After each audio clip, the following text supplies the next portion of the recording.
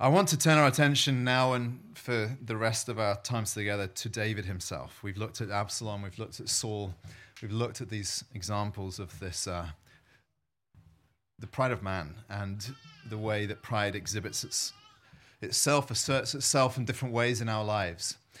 And I think for David,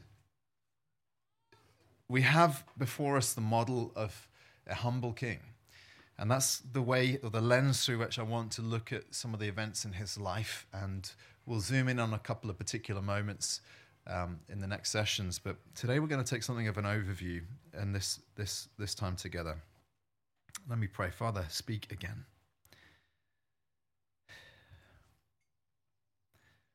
Our souls long to be changed, Lord. We don't want to hold up a guard to you or shield. We want to be vulnerable under the surgeon's blade. Be prepared for your heart work, Lord. So speak now. Amen. If you're familiar with the story of David, you know he wasn't perfect. We've already touched on the event that took place when his son Amnon raped his daughter Tamar, and how David didn't deal with it properly. And you'll see worse events in his life. You'll see moments when he's exposed for being a flawed human like you and I. But nevertheless, the verdict of Scripture about him is clear, that he's described before he comes to the throne in Samuel's word as a man after God's own heart. It's an echo that we hear in the book of Acts, where he's described again as a man after God's own heart who will do all my will. And therefore, I think I'm interested in God's reason. Why does God love David? What is it about David that despite his flaws, he's still held up as a model for us? And I think the answer is to do with his humility. I think it's the key to understanding all the virtues that we see in David's life, and I want that to be the lens through which we understand some of the main events and the contours of his character also. Humility. Now, in some ways, I think it's surprising, I've got to say, that he was a humble man. There were pressures on him to become proud. There were pressures from outside. You remember how the nation longed for a king, and they were given Saul, and then when David arises on the scene, they long for a leader like David. They want somebody who satisfies their desire to be on the winning team. And I think that the clamor for a king, the longing for a hero, is a role into which many people like to fit. The hunger, the appetite's there. Here I am. I'm the answer to your desires and your problems. And, tragically, I think we see this even within Christian circles. We see the same fundamental human inclination to create cults around personalities. And that was beginning to happen around David's life after he slew Goliath and after he became this successful commander-in-chief of the army. There was this personality cult developing, and the people long for leaders. We long for models. We long for examples. We long for competent, brilliant people to lead us. And unfortunately, I think, it's not just the case that proud people are to blame for the way in which we draw attention to ourselves, we self-consciously can build platforms, and you see this in the Christian world, can't you? I think also we're to blame as people, that we long for it to some degree when we give our adulation and our admiration and our interest to distinguished leaders whose reputations are based on charisma and so on. And so I think you've got to see that dynamic going on. The people long for a person like David. And therefore the pressure is for him to present himself, the external pressure is for him to present himself as the answer to their desires. And along with that external pressure is the internal pressure within his own soul that he had been chosen by God. Do you remember when we looked at the story of Joseph some time back? And Joseph as a young man receives the prophetic dreams that his brothers and parents will bow down to him. And it messes with him. When we first meet Joseph, we meet a young man who's full of arrogance and hubris. And God has to break him. He has to dismantle him. He has to send him into the worst, most torturous positions in life in order to crush the pride so that God's word to him can be fulfilled, so that God doesn't have to oppose him anymore, but can rather give grace and exalt him as a humble young man. And it seems to me that David perhaps goes through a similar journey. The pressure inside was there to hear Samuel's words to him that you're the king. You're the future king. God's verdict that he's the man. And not to give way to that, not to get messed up by it. Because when the outside pressure, the longings of people, is met by your inner belief, I'm the answer, that's when divas emerge. And David could easily have emerged as a diva on the scene. But rather what we encounter here is a man whose feet remain firmly on the ground throughout his kingship. To take you just towards the end of his life, in 2 Samuel chapter 7, this is one of the most important chapters in the Bible, by the way, because this is God speaking to David and telling him, establishing with him an eternal covenant and telling him that his son will reign on the throne forever. Of course, he's speaking about not just Solomon, but his greater son, Jesus. So 2 Samuel 7 is one of the most important pivotal moments in all of Scripture. God says to David, I took you from the pasture, from following the sheep, that you should be prince over my people Israel. There's verse 8. And I've been with you wherever you went and have cut off all your enemies from before you, and I'll make for you a great name, like the name of the great ones of the earth. So here in the Holy of Holies, listening to God's word, God says to him, you're going to be greater than any king who's gone before you. And how does David respond? Verse 18, he says, who am I, O Lord God? And what is my house that you've brought me thus far? And yet this was a small thing in your eyes, O Lord God. You see, in David's response, the kind of humility that almost looks like Saul.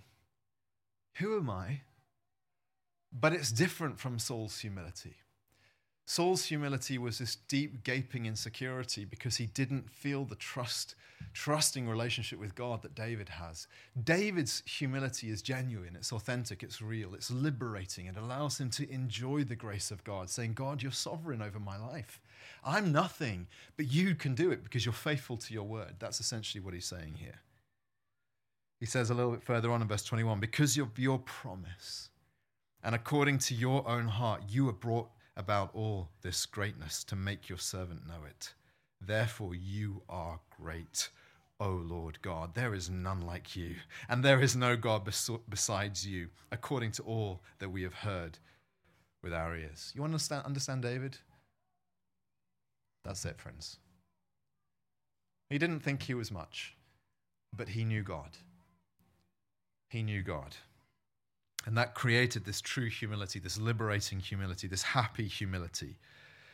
I want to ask the question then as we get into his story, what are the marks of humility in David's life? And we're just going to drop into various moments, and I'm going to show you 5. I think I could show you more, but I've chosen these 5 as markers.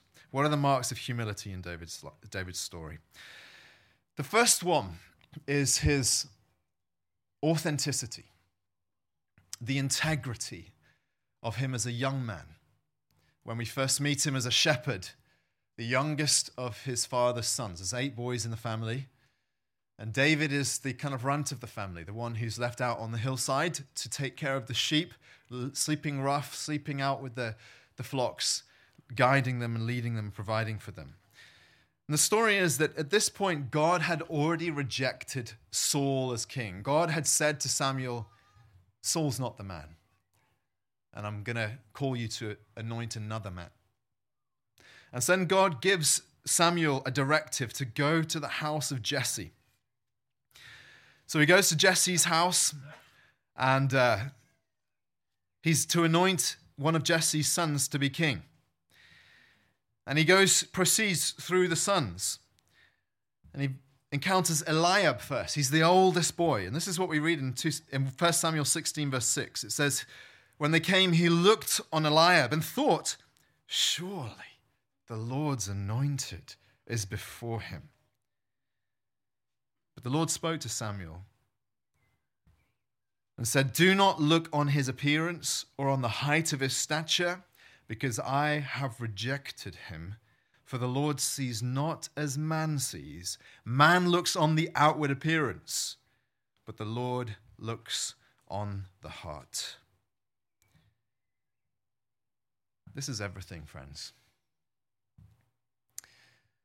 We're so interested in our appearance, aren't we? We're so interested in how we present ourselves to the world. We're so interested in the image that we cultivate, in the way that people perceive us, in the way that people judge us, in the way that we are seen to be competent and able and likable, and all the things that make us acceptable to others. And God says, I'm not looking at any of those things. That was where it went wrong with Saul. That's where it will go wrong with Absalom. And God says, I'm interested in the heart. And so as Samuel goes through the sons, he looks at 7 of them and says, it's none of these guys. What's going on here? Is there anyone else? And they said, well, there's David. There's David. Shall we go and get him? So they bring David in. And it says, there remains yet the youngest, but behold, he's keeping the sheep. Samuel said, send and get him, for we'll not sit down till he comes here. And he sent and brought him in. And now he was ruddy and had beautiful eyes and was handsome. So David's not a bad looker himself, okay? But he's also ginger, and this is a problem. You know, we're more aware of racial insensitivities these days, and I think that gingers get overlooked in this whole conversation. He's ruddy, which means that he is redhead, and obviously for that reason he's been rejected. I say obviously, this isn't really a theological take on the issue. This is just my own view on the things here. But David is the one who's overlooked. He's the runt of the family. He's the youngest. He's the least promising, shall we say. And he's a ginger to boot. And so this is what happens. He's brought in, and clearly Samuel sees instantly in the spirit he's the one. The Lord said, arise, anoint him, for this is he. So Samuel takes the horn of oil and anoints him. Now, he doesn't become king at this point. This is a secret ceremony, a kind of promise from God. You're going to become king. Saul is still king. And David, as you'll see in the story, if you read the story, he's very loyal to Saul. He never tries to subvert Saul's authority or assert himself as king. He never does it, not even once. But he knows in his heart. He's a little bit like Mary. Do you remember that verse in the New Testament, how Mary stored these things up in her heart and the angel spoke to her? That's David. He hears the word of God and he trusts it. He doesn't need to make it happen. He doesn't need to force anything. He trusts the word of God. That's the humble response. But what I'm interested in here is the authenticity or the integrity of his soul, that God saw on the inside something in this special boy on a hillside that singled him out from every other person in the nation. There's a wonderful little book called A Tale of Three Kings, written by a man called Gene Edwards. It tells a story of Saul and David and Absalom in a kind of poetic way. And here's how Gene Edwards describes Samuel discovering David. God had taken a house-to-house survey of the whole kingdom in search of something special. And as a result of this survey, the Lord God Almighty had found that this leather-lunged troubadour, somebody who writes and sings songs, this leather-lunged troubadour loved his Lord with a purer heart than anyone else on all the sacred soil of Israel. He loved God the most. That's it, friends. You wonder, what is it that God saw in him? And I think a couple of things stand out to me at this point in the story. One is that he's a shepherd. And one of the great spiritual principles you see in Scripture, and that's articulated by Jesus in his own teaching, is that when you're faithful in small things, God will trust you with bigger things. And so being faithful in his role as a shepherd, caring for a few sheep, means that God promotes him. How different this is, by the way, from the way we seek to grab position and promotion and recognition for leadership. We want to short circuit or shortcut the faithfulness part, where you, in secret ways, in unseen ways, fulfill God's calling in your life and trust that God will promote you. And we rather short circuit that and push ourselves into the limelight. David doesn't do that. He's a shepherd and he takes his job very seriously. You'll know, if you've read the story of him confronting Goliath, that one of the reasons why he was not intimidated by this great bear of a man was because he had actually fought real bears and real lions in protecting the sheep. Now, why does a shepherd put his life on the line to take care of a few sheep and goats? Well, the answer is because he's a faithful shepherd. And God saw his heart. He saw what kind of a young man he was, and he thought, that's the kind of man I need to rule my people. Someone who sacrificed himself and put himself in danger on behalf of them rather than use them to promote his own ends. God saw his heart. And not only did he see a shepherd boy being faithful in the small things on the hillsides, he also saw a worshipper. The book of Psalms is testament to David's songwriting, his poetic ability, his relationship with God. And we know that this was developed and cultivated in all those lonely hours in the hills of Israel with the sheep, where he learned to play his instrument and began to write songs for the Lord. Songs like the psalm I read at the beginning, "The Lord is my shepherd, I shall not be in want. He makes me to lie down in green pastures." Where did he get that inspiration? From lying down in green pastures and meditating upon the goodness of God. I doubt that he wrote that in the palace. I bet he wrote that on the hillside. And he was cultivating this rich, deep, profound relationship with the living God as a boy, in secret and in hiding. And he never has to push himself forward. God finds him. My encouragement to you, brothers and sisters, is that when you are in God's sight, you don't have to do anything. God goes after you. God is looking. There's a wonderful verse in 2 Chronicles 16, verse 9, that tells us that the eyes of the Lord roam to and fro throughout the whole earth to give strong support to those whose heart is blameless toward him.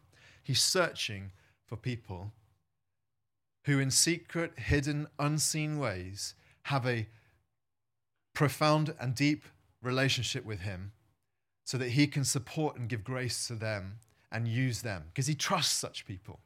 People whose relationship with God is not for show, is not for the appearance and not for the observation of others, but who are secretly nurturing a tender walk with the Lord, an intimate walk with the Lord in prayer and worship and adoration. And there's no question in my mind that was lacking in Saul's life. That was what was lacking in Absalom's life. But that is what David had in abundance. So that even despite all his failings, he knew God. He knew where to go. Are you that person? Are you nurturing that hidden secret godliness that is the mark of the humble? That's not for performance or for show. It's not necessarily that you have to hide it. It's you. It's the real you. And it's true of you if we look at you in the secret and hidden places in your life. It's your desk or where you're working or in your bedroom, when you rise and when you watch TV or wherever you are. You're a lover of God. That's what David was.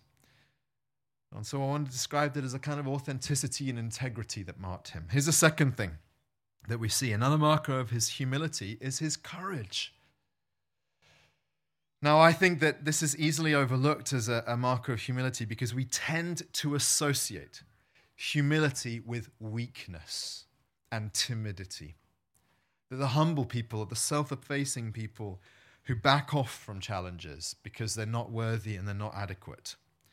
And of course, I think that makes sense if you don't believe in God. If God is not in the picture, then humility should be expressed as a total inadequacy and weakness. And courage is just bravado if there's no God. It's pride. So whenever you see someone who doesn't have a relationship with God asserting themselves as the answer to the problem in the political sphere or the business sphere or any sphere in life, you know that the root, that person's heart is proud because they believe in themselves. They have to, or else they would shrink in terror at the fact that we can't control anything in this life. But that dynamic is inverted for the believer. The believer trusts in a mighty God. And therefore, even if you're aware of your weaknesses and your inadequacies and all of your shortcomings, you are able to express courage because God is bigger. Now, this is how we first encounter David in action. It's actually very soon after he's anointed king. Saul's army is set up opposite the army of the Philistines, as I mentioned earlier, with the valley in between them. And Goliath is standing before them. And in the ancient world, you didn't have to instruct your armies to fight each other. You could select a representative to fight a symbolic battle on behalf of everybody. Isn't that exactly what Christ has done on our behalf, by the way? It's one reason why Christ is the greater David, because he fought on our behalf.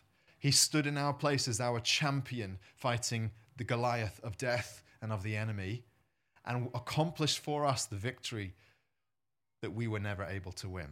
Now, something like that is happening here on the battlefield when Goliath stands before them. And remember, he's a giant. He's over 9 foot tall. His spear has a shaft that's enormous, like a man's arm. And he is an absolute beast of a man. And as the story proceeds, you see the pride of man exhibited in Goliath's words. He exhibits to us the kind of courage which is based on a kind of godless worldview. He says, I defy the ranks of Israel this day. Give me a man that we may fight together. It's chapter 17, verse 10. He's taunting God's people. Now, how dare he? Well, the only reason why he has the courage to do that is because he believes in himself. He looks at his body and thinks, I can take any of them. And David, on the other hand, expresses a deep spiritual courage that's rooted in humility and trust in God. He comes to the battle to actually deliver food to his brothers. He's not even supposed to be there. He's still the shepherd boy on the hillside. He's not part of the army at this stage. He comes to give food to his brothers. He overhears what's going on. And a deep zeal for the glory of God begins to burn in his soul. He asks, what shall be done for the man who kills this Philistine and takes away the reproach from Israel? And then he asks this question. He says, who is this uncircumcised Philistine that he should defy the armies of the living God? This is his I am Maximus Decimus Meridius moment. Father to a murdered son, husband to a murdered wife, and I shall have my vengeance in this time, life or the next. This is that moment. This is his freedom moment. This is the turning point of his life, actually. But here's the interesting thing about this. It's so easy to misread what's going on here. It's so easy to interpret what's going on in David's heart as an exhibition of pride. And that's exactly how his older brother perceives it. We learn a bit further on in verse 28 that Eliab, the oldest brother, it says his anger was kindled against David. And he said, why have you come down? And with whom have you left those few sheep in the wilderness? I know your presumption and the evil of your heart, for you have come down to see the battle. It's an interesting thing to me that whenever anybody sticks their neck up and puts their head above the parapet to do anything for God, there will always be people who misinterpret your motives. And it can be difficult to distinguish between the proud and the humble. It can be difficult to distinguish between a young boy who thinks he's amazing and a David who's actually just zealous for the glory of God. Because on the surface of things, they might make the same decisions and take the same actions. And Eliab misjudges. He doesn't even know his younger brother. He doesn't know the secret, intimate walk that he has with the Lord that causes this rage to burn in his soul that anyone should dare challenge God's people. I'd love to see more of that rage in God's people these days. Isn't the Christian world so full of cowardice? Isn't it so full of a willingness to roll over and accept whatever this world and this culture throws at us? Aren't we so concerned with our appearance? Not wanting to be misjudged, not wanting to be regarded or misregarded as cocky or arrogant or know-it-alls. And so we apologize all the time for the things that we believe. And we're really apologizing for God. And friends, it looks like humility, but it's not. It's an offense to God. David is a truly humble man because his zeal for God is not rooted in his own self-confidence. It's rooted in a passion for the glory of God. And that's what motivates him to take action in this moment. And so as the story proceeds and he's prepared for the battle, he's allowed to go and face Goliath, which I think is an astonishing thing. Only the Holy Spirit could have ordained that Saul would even allow the contest to take place. But clearly they're so gripped with fear they can't see another option. They allow David to walk into the battlefield. He takes with him, as you know, nothing, no armor, just a sling and 5 stones. He's been practicing on the hillside. He can hit a hare from 100 meters. He knows how to use his weapon. And of course, it's another example to us of developing and cultivating faithfulness in the secret places so that when you're actually in the battle, you know what to do. That's a Christian approach to things. And here's how David confronts Goliath, verse 45. You come to me with a sword and with a spear and with a javelin, but I come to you in the name of the Lord of hosts, the Lord of angel armies, the God of the armies of Israel, whom you have defied. This day the Lord will deliver you into my hand, and I'll strike you down and cut off your head. And I will give the dead bodies of the host of the Philistines this day to the birds of the air and to the wild beasts of the earth, that all the earth may know that there is a God in Israel, and that all this assembly may know that the Lord saves, not with sword and spear, for the battle is the Lord's, and he will give you into our hand. That type of assurance that you're seeing there, that certainty, that confidence is humility because it's resting not on his own abilities but on the promise of God. David knew the covenant with Israel. He knew that God was for his people and that God's will cannot be thwarted. You and I can have the same confidence, by the way, because we know that Christ has said about his church that his church will conquer. He said that the gates of hell will not prevail.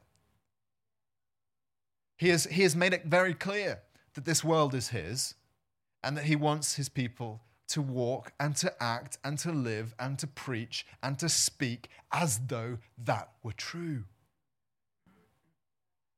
And it can look like arrogance. It can look like pride, but it isn't because it's based not on your own self-assurance. It's based on the promise of God. That is humility, friends. And therefore, humility can exhibit itself as resolve, as resilience, as courage, because you know what you believe and who you believe in. Is that true of you, friend? Just trace this through. He's nurturing the secret walk with God, this authenticity I was describing. And it produces within him the kind of heart that responds in the moment in the right way because he knows God. He knows him. Are you zealous for God's glory, even to the point where you can disregard your own safety, your own reputation, your own comfort, because it's all about him. It's not about you. The third feature of his humility is his ability to honor others, especially those in authority. Now, this is a slightly side-left one. I think it needs to be heard, though. Honor is largely a concept that's lost in the West. And that will be more familiar to you, to those of you, especially who've come from an Eastern culture. My wife and I recently thoroughly enjoyed watching Physical 100 on Netflix. Has anyone seen Physical 100? Take 100 Korean athletes to compete against each other in a kind of gladiatorial setup. And it was just such a fascinating insight into the Korean mindset above all. Any Koreans in the room? Just a few? Wonderful. And obviously, I've had a number of Korean friends over the years, and, you know, just such a beautiful exhibition of an honor culture. You know, these people were bowing to each other before they try and pulverize each other. They in the moments when they had an opportunity to select their opponent, they would never choose someone weaker than them, or if it was a man, they wouldn't choose a woman. They were always choosing someone who was roughly equal, or even perhaps looked stronger and more able than them, as an honor thing. And so it's just an interesting thing, because if you put that in the West, it would just be a bunch of bros crushing girls, wouldn't it? That's how it would work, you know. So it's like there's no honor, there's just me. I'm going to win this, and I'm going to do it by whatever means necessary. I find that stuff quite interesting. But honor is a two-edged sword, obviously. There's honor that's interested in yourself, and that's where things can shade into pride.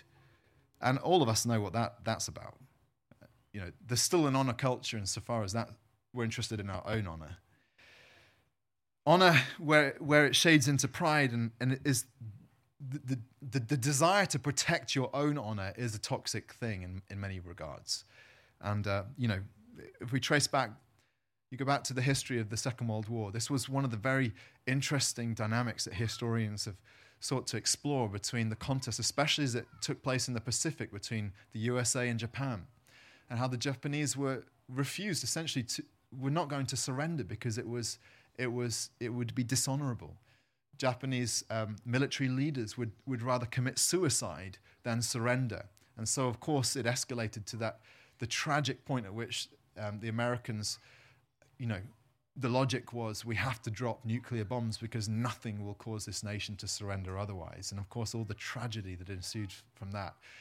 But nevertheless, my point is that honor is a dangerous thing insofar as you're interested in your own honor. But what we're seeing here is rather an honor that cares about the other.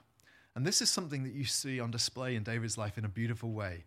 After he kills Goliath and becomes this commander-in-chief of the army and becomes famous so that all the girls in Israel are singing about him, that he's killed his tens of thousands, and Saul grows jealous of him, you know how that begins to twist. And Saul begins to chase him and hound him and wants to kill him. And so David ends up on the run with just a small band of misfits. You know, I sometimes feel that sense here when I'm with my church. You know, we're like David's Adullam's cave. If you don't know the story, go read it for yourself. There's a sense in which that is the church. We are the misfits in society. We're the odd ones out. And that's great. That's cool. That's how we're meant to be. And that was David with his small band of misfits. And all the time he's being chased around the country from place to place. He's in hiding. He's in the wilderness here. He's run up to the north. He's gone down to the south. And Saul is pursuing him and pursuing him and pursuing him. He wants to kill him. And there is this very interesting moment in 1 Samuel chapter 24 where David is hiding in a cave. And he's gone around one side of the mountain. He's hiding in a cave. Saul comes round and he sees a cave. And he has no idea that David is in the back of this cave with all his men. And Saul goes up to the cave to take a piss. And he stands in the entrance of the cave and he relieves himself. And without knowing, David creeps up behind him, cuts off the corner of his robe, but doesn't kill him. Listen to what he says, 1 Samuel 24, verse 5. It says, then David arose and stealthily cut off a corner of Saul's robe. And afterwards, David's heart struck him. What an interesting reaction. His heart struck him because he'd cut off a corner of Saul's robe. Now, his men wanted him to kill Saul in that moment. This was their opportunity to no longer be refugees on the run. He cuts off a corner of the robe and he feels terrible about it. He said to his men, "The Lord forbid that I should do this thing to my Lord, King Saul, the Lord's anointed, to put out my hand against him, seeing he is the Lord's anointed." You see, in David, there is such a respect for the sovereignty of God. He knows, because years earlier he'd been anointed by Samuel to be the next king of Israel in a secret ceremony, but he also knows that God had given Saul the kingship. And he so trusts the authority of God that he is not willing to take matters into his own hands and kill Saul when he has the opportunity. He rather would just allow God to just do his thing. And even cutting off the corner of his robe strikes into the heart of his conscience. He feels deeply guilty about it. What is this? It is an honor for authority, and ultimately for the authority of the living God.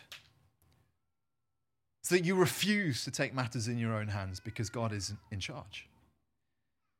It's a profound respect.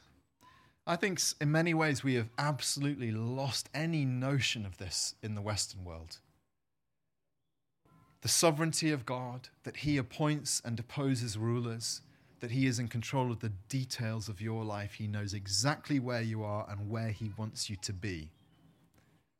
And we fret and we plot and we scheme and we feel anxious about charting our course through life instead of trusting God, resting into the sovereignty of God. Have you swallowed that scorn for authority? And what does that say about your belief in God? Or do you honor others? Remember what the New Testament said in Romans 12, outdo one another in showing honor. You never have to make others look bad and make yourself look good and push yourself forward. Outdo one another in showing others honor. That's the only time in the New Testament where competition is legitimated among God's people. Compete with being the most honoring of others. My dad used to say that you can't exercise authority unless you're under authority. And I think in many ways that's the key to understanding the people that God uses and chooses in Scripture. They're not trying to act in a rebellious or self-promoting way, and they don't dishonor the authorities that God has appointed. They're willingly submitted to those around them, and they allow God to choose and promote them in his own way. And to me, friends, that is absolutely crucial. Inside the church and outside the church, God is interested in all of the callings that he's placed on your lives. He's interested in where he wants you to be and what he's gifted you to do in this world. How you're going to bless the church and how you're going to bless the world and how you're going to impact and change the world. And my mind can't even fathom or begin to imagine all the ways in which you in this room will begin to change the world with the decades that we have in front of us, God willing. Some of you will be in high places. Some of you will be in low places. Some of you will work in secret and in hidden ways, being a blessing to your neighbors. And some of you will make difference in the course of nations. But God's sovereign over it all. And in that, you must cultivate a heart of honor so that God can look upon you and say, that's the kind of person I can promote. That's the person I can use. They're not grabbing. They're not backstabbing. They're not killing. There's honor. That was David. Two more things. The fourth is his dependence. I think we see this in probably the darkest moment of David's life, which is when his hometown is sacked by the Amalekites. And they come, this is in 1 Samuel chapter 30, they come and steal David's wives and his children. And they kidnap them. And as David arrives home to seeing his home utterly ransacked and destroyed, and the whole village, and he brings all his retinue, the men who accompanied him, and whose families also had been taken. Here's what happens. It says, this is 1 Samuel 30, verse 4, David and the people who were with him raised their voices and wept until they had no more strength to weep. Here we meet him in the depths of his heartbreak. This is, without question, the hardest moment in his life. It's one thing to suffer yourself, isn't it? It's another thing to watch those you love suffer. And to feel powerless, to feel out of control. And this really, therefore, tests him like nothing else. You know, he can willingly put up with all the sufferings he's endured as a man, as God has pummeled him and shaped him and prepared him for leadership. And most of that suffering has been at the hands of Saul. And David can put up with that stuff with quite a lot of dignity and grace. But as soon as his loved ones are being hurt, and he can only imagine what's happening to them, he weeps until he has no more strength to weep, and everyone with him weeps, and they're utterly heartbroken, they're dejected, they're cast down. It says, David was greatly distressed, verse 6. For the people spoke of stoning him, because all the people were bitter in soul. I can't get this right, can I? Is it Saul or Soul? Soul. Each for his sons and daughters. It's a horrible thing when people turn against you as a leader, and it can happen like that. And it happened for David then. They think, well, you're clearly not competent to lead us because look what's happened to our families. They've all been taken. And this, for me, I think is probably a window into the deepest crevices of David's heart. It's the ultimate test. What is he going to do? Not only is he grieving the loss of his family, but also he's experiencing the rejection of the few faithful people that he was leading. And if anything is going to expose your sin, it's moments like this.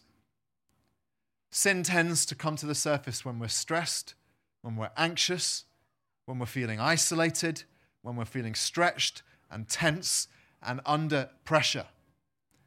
And then the sinful heart attitudes and actions and desires begin to emerge. And it's like lifting a rock in the garden. All the little creepy crawlies are there. They all right there under the surface. They were there the whole time, but suddenly they come to the surface. You can see it all. It's a mess. And what do we learn about him in that same verse? It says, but David strengthened himself in the Lord his God. If moments like this reveal the true you, the hardest moments in life, and if that was true for David then I think this line, this transition, this pivotal insight tells us why David was the man after God's own heart. Because right there in that moment, he prayed. He went to God. Cast all his burdens and cares and anxieties before God. Isn't that what we're told in 1 Peter in that passage about humility? Cast all your cares and anxieties before him because he cares for you. That's what the humble do. The pride take things into their own hands. And I think for me, the simple point I want you to understand here is that there is an unbreakable connection for the believer between humility and prayer. The two things are totally inseparable. The arrogant do not pray, and those who do not pray are arrogant. Prayerlessness is probably the fastest way to diagnose a pride problem in your life. You may not have regarded yourself as a proud person, but if you don't pray, you are proud because you have not learned how weak you are and how much you need God. But the humble are dependent people. You know you can't take your next breath unless God allows it. And so deliberately and consciously and persistently, you have learned to cast yourself upon the merciful hand of God in prayer. It's not just a duty or a discipline. It is those things. But it's a desperate heart cry. And you know what David's doing here. He strengthened himself in the Lord his God. You know verses like this in Zechariah chapter 4. We're told that it's not by I've got the wrong verse. No, here we are, chapter 4, verse 6. My word of the Lord to Zerubbabel, not by might nor by power, but by my spirit, says the Lord of hosts. You're not dependent upon human strength and ability and gifting to get you through every problem. You don't first turn to your plans. You don't first turn to your friends. You don't first turn to your abilities. You turn to God. That's why God loved David and why he used David. And if you want proof of that, open the Psalms.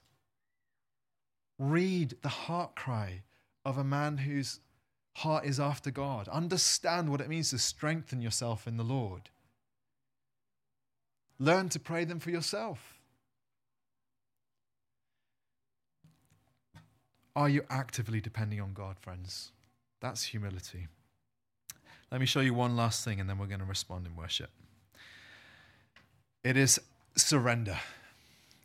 The humble surrender and submit. I want you to remember this contrast. Saul was given power, then in his insecurity and paranoia, he frets about losing it because his entire identity is built upon his status and how people perceive him. Absalom took power because he saw himself as the only one capable of ruling. David never grabbed power, and when he had it, he didn't fear losing it. That's the humble person. You see this in 2 Samuel. When Absalom has announced himself as king, and David immediately has to flee Jerusalem, because remember, the people have turned to Absalom. They love Absalom, so David has actually only a small number of faithful followers at this point. He's got a few key soldiers and generals who are protecting him, his own small army, but he's an aging king on the run from his murderous son. And as he flees Jerusalem, there's this really fascinating moment where he encounters a man named Shimei. It's in 2 Samuel chapter 16. And Shimei begins to curse David. He sees him and he mocks him and he curses him and he calls out to him, calls him a man of blood, you worthless man. It's easy to knock him when he's down, isn't it? He didn't dare do it when David was on the throne in Jerusalem, but now that David's on the run, he's like putting the boot in. And he curses him and he says to him that the Lord has done this. The Lord's avenged on you all the blood of the house of Saul and so on. And Abishai, one of David's generals, turns to David in verse 9 and says, why should this dead dog curse my lord the king? Let me go over and take off his head. If I were in David's position, I might have said yes to that. That was a very tempting offer. You're on the run. Shimei dares to confront you and curse you like this, and one of your top generals says, I'll deal with him. You think, I'll turn a blind eye, but yes, you can deal with him. That's the natural human response to this situation, isn't it? But what does David do? It says, but the king said, what have I to do with you, you sons of Zeruiah? This is his answer to Abishai. If he's cursing because the Lord has said to him, curse David, who then shall say, why have you done so? He says a little bit further on in verse 12, it may be that the Lord will look on the wrong done to me and that the Lord will repay me with good for his cursing today. Now here's David, and he's falling back into the sovereignty of God. He doesn't feel the need to protect his reputation or deal with his enemies. He rather so respects God, he thinks maybe God has called Shimei to curse me. And either that curse will come true because I deserve it, or God will turn it into a blessing because God is sovereign. Either way, I don't need to fret about this situation. God is in control. And to me, this is one of the great ways in which we see the humility at work in David's life. The proud grab and protect and defend and are so concerned with their position and their posture. They're so concerned with people's perception of them that they're easily aroused to fight. But the humble know that it's God who's in control. He elevates and he demotes. Who are we to question his will? Are you at peace, my friend? in the will of God? Are you at peace in the will of God? As I close, I want to remind you of our humble King. We've been talking about David, and of course, in all these stories and in all these ways, he's really a window and an insight into the heart of Christ, his greatest son, the ultimate humble King. And I want to remind you as we close of these verses that Paul writes about Jesus in Philippians 2, when he describes how though he was in the form of God, he did not count equality with God a thing to be grasped, but he emptied himself by taking the form of a servant, being born in the likeness of men. He's talking about the incarnation there. And being found in human form, he humbled himself by becoming obedient to the point of death, even death on the cross. This is the double humiliation of Christ. To not only become a baby with all of the mess and the crying and the excrement and all of the weakness that's involved with being frail human flesh, but then also in adulthood to choose the path of the cross, to humble himself further, the double humiliation of Christ that he voluntarily took upon himself for our sake. And it seems to me that everything that we've said about David could be said about Jesus to an infinite degree. If David was authentic and had integrity in the secret places so that God saw in him a lover of God, isn't that also true of the Lord Jesus Christ, the most perfect man who ever lived? If David exhibited courage because he trusted God's word, and courage was a way in which his humility was displayed to others, have you ever seen courage like that of the Lord Jesus, whose entire life was purposed for death, and who set his face to go to Jerusalem, and who on the way there suffered the mockery and scorn of people, and was willing to suffer and to be rejected for you and I, because he trusted the promise of his Father?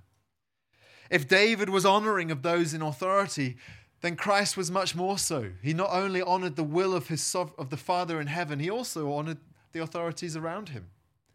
And though he was the king of all the universe, willingly submitted himself to the rulers whose whims dictated the events of his life. If David was dependent upon the Lord in prayer, then you cannot understand Christ's human life if you do not see him as one who prayed. It's what we're told in the first chapter of Mark's Gospel, that he would go to desolate places and pray. The Lord Jesus, in constantly giving out and constantly being in demand by others, he found his solid ground, his sustenance and source, by being with the Father alone in prayer. And if David was surrendered and submitted to the will of God so that he could even absorb the curses of a man like Shimei and know that God can turn curses into blessing, how much more was the Lord Jesus Christ surrendered and submitted to the will of the Father, absorbing the mockery, the scorn, the spit, the whippings, the beatings, and the tortures that men inflicted upon him, because he trusted and looked to the greater prize that only the Father could give to him. His eyes were fixed upon eternity. Jesus is the greater David, and he taught us that his way is the way of humility. And therefore, for you as Christians, as individuals walking your path before God, and for us as the church of God together, our calling is humility. How is the Lord calling you to take a step lower? How is he calling you to kill your pride? Where is pride exhibiting itself in your life right now? Where are the aggravations and the inflammations like you saw inside Saul's heart? Where are the desires and the lusts for recognition and for power like you see in Absalom's heart? Kill them, friends. It's the devil's way in. He wants to twist you and thwart you and corrupt you. He wants to turn you into a shadow of yourself. He wants to turn you into Gollum. We had to bring the Lord of the Rings in at some point, didn't we?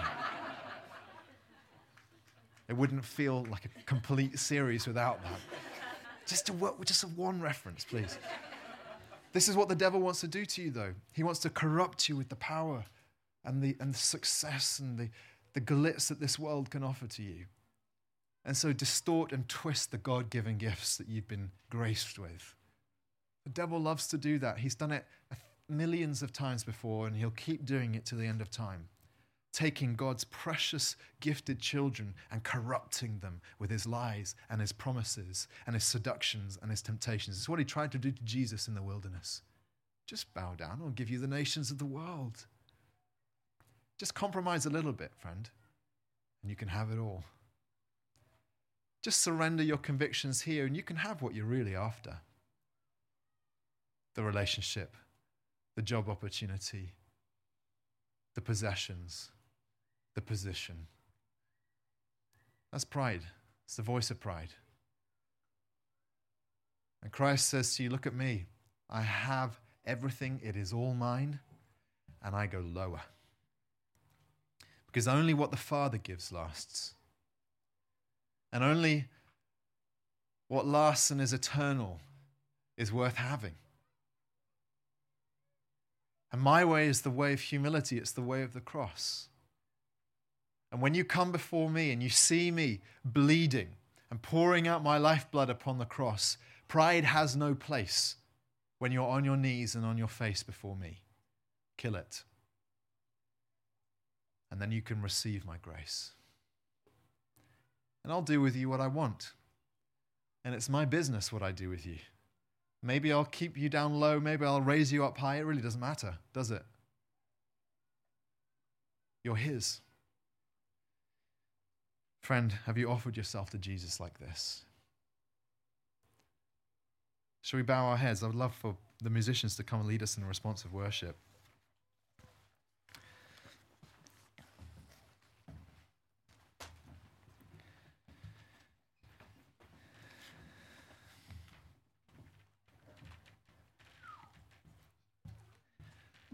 I just want to leave 1 minute of quiet here because I think it's important in the moment for you to respond personally and individually. And I'm quite sure that for many of you, the Lord has been speaking, exposing in the gentle way that God does, never with condemnation, but with conviction. Because always the conviction of the Holy Spirit comes with hope. There's repentance. There's change. There's renewal. There's grace available. So let me just leave a moment of quiet where you can have dealings with God, and then we'll pray and respond in worship.